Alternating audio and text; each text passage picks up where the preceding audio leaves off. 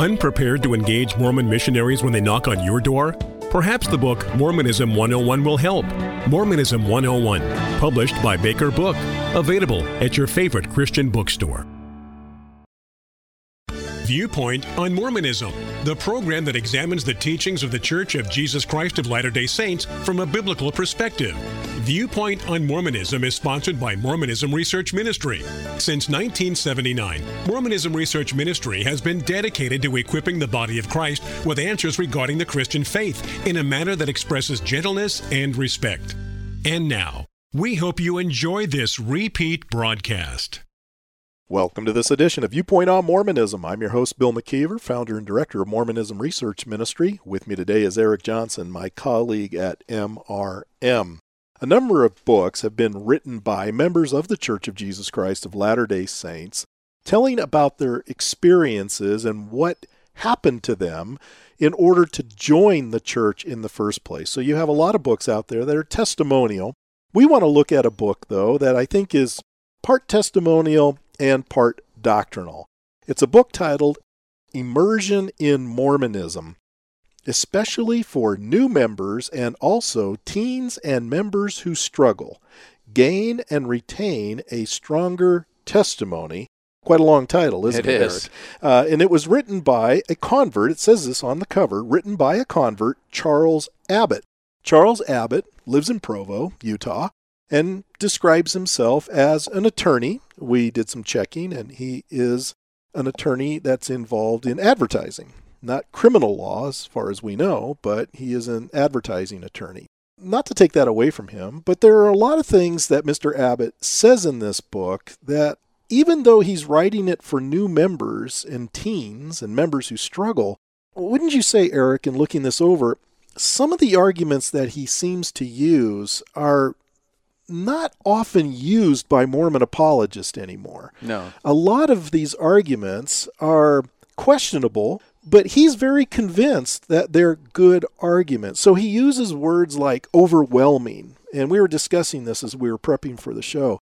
What does that really mean when a person says that something like the evidence for the Book of Mormon is overwhelming?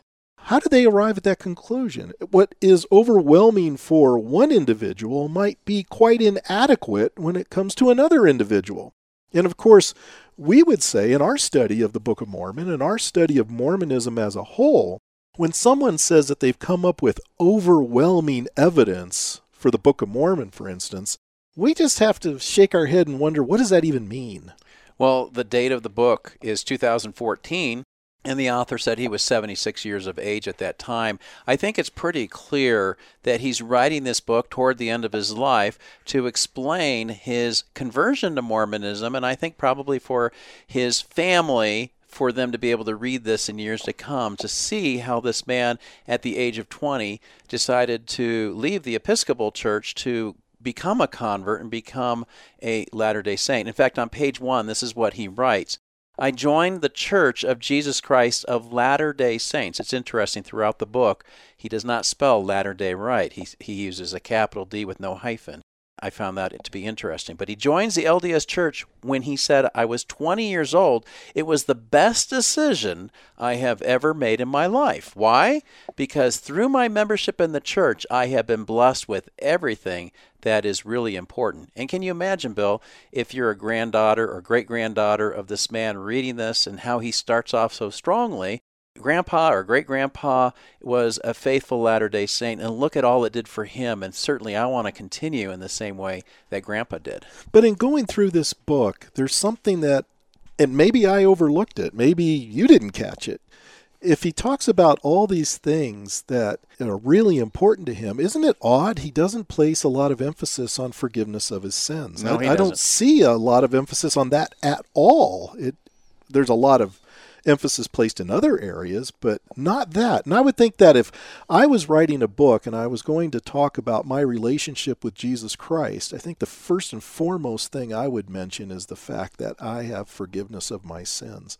Yes, and so as I mentioned, he did go to an Episcopal church in his early years, and it's not until he's 20 years of age that he decides he's going to check on the books of different religions. Now, guess why he's going to do this? Well, he meets a girl, and this girl's name was Orani, and she was a Latter-day Saint and was not going to have anything to do with him unless he was a Latter-day Saint. So that was going to be a big motivation. So as he starts to do this research, on page 10, he says, what I learned is that there are many areas of disagreement among the Christian churches. And much of the book, he's going to spell these out, why he does not agree with the things of what Christianity has taught for 2,000 years compared to what he found as he did his research in Mormonism. Yeah, as you mentioned, he was a freshman at the University of Washington, but when you read that part of his testimony, when he says he went down to the stacks at the university library, found the shelves where the books on religion were kept, and began to select a few to read. Again, I don't know how much he really studied this topic. I don't know how in depth he really studied this topic. But he says as he was going through these books, he ran across a book called A Marvelous Work and a Wonder, which of course was written by a Mormon apostle by the name of LeGrand Richards. You're right. As he's doing this, it seems as a result of him meeting this Mormon girl that he was very interested in. She spells it Oranee. That's how she spells her name. He learned that there were many areas of disagreement among the Christian churches. I wonder if he ever took the time to study to see how there were many areas of disagreement among many of the Latter-day Saint churches, or the Restoration churches as they are known, because since Mormonism's founding back in 1830, it's been well documented that there have been over 200 splinter groups of Latter-day Saints. Now, many of those don't exist today, but many do. Did he ever bother to look into all the contradictions, as he sees them, between those Latter-day Saint movements and the one that he adheres to, the one that's headquartered in Salt Lake City? He doesn't say.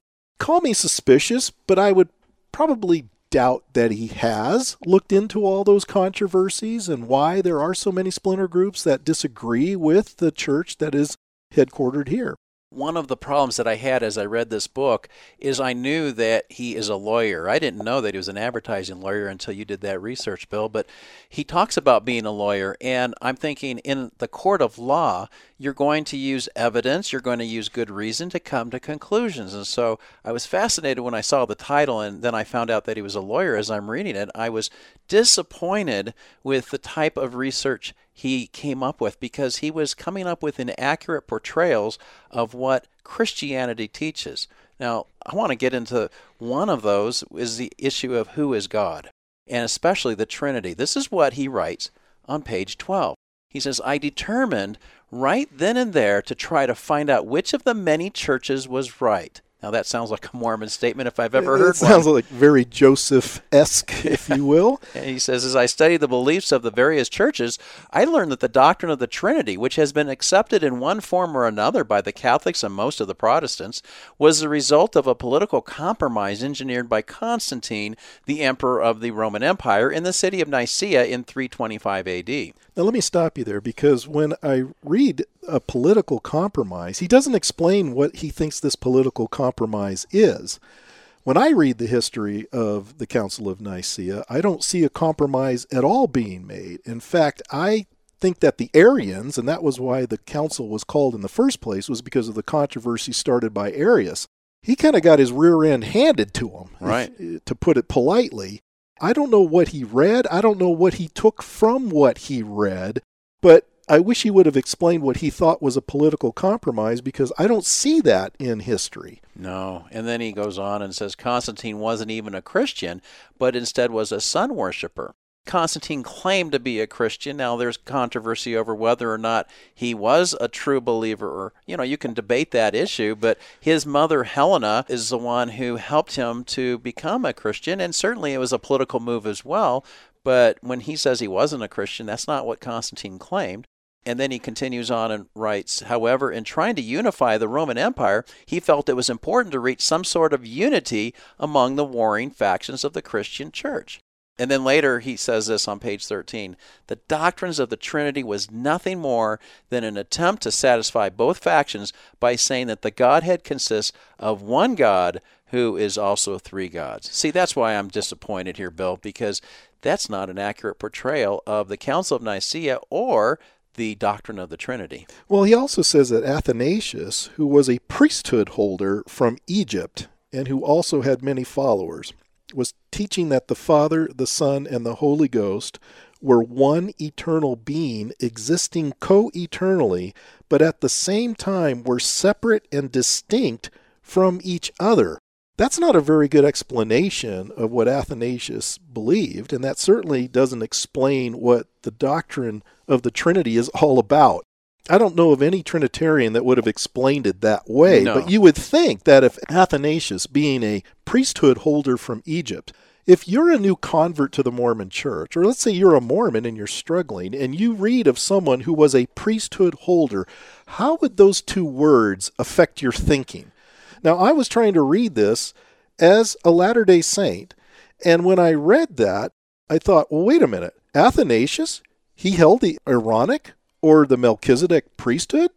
Because that's how a Mormon would think, Aaronic or Melchizedek. Now, of course, there was no Melchizedek priesthood in the New Testament. There was a priest in the Old Testament named Melchizedek, but we don't see any priesthood named after him. So I would think he might want to look into that aspect of biblical history.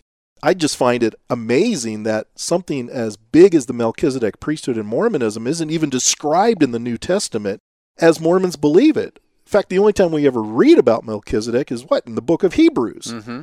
And it's applying that description to Jesus. But nowhere are we to learn in the New Testament that Peter, James, and John, for instance, had this Melchizedek priesthood.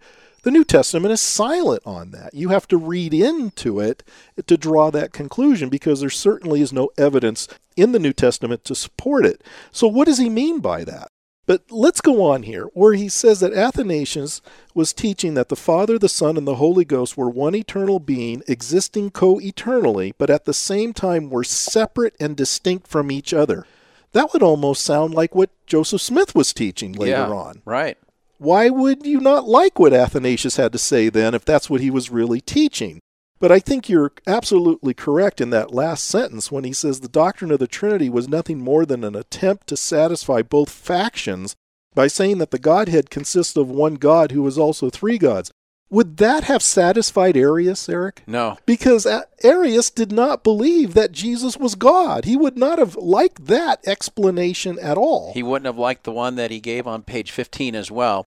And this is what he said. After studying these beliefs, I was confused. I couldn't understand how God could be three beings, but only one being. Well, I'm confused as well. Three beings, one being, three gods, one God. He's not explaining it well at all. When he says it was taught that the Godhead consists of one God who is also three gods, I'm a little disappointed in that kind of a conclusion because on page 13 and 14, as well as the top of page 15, he cites the Athanasian Creed. If he would have only read the Athanasian Creed, he would have read where it says, so the Father is God, the Son is God, the Holy Ghost is God, and yet they are not three gods, but one God.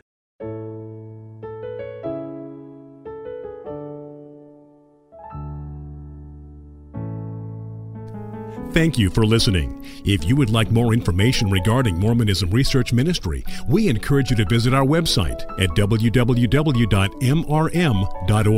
where you can request our free newsletter, Mormonism Researched. We hope you will join us again as we look at another viewpoint on Mormonism.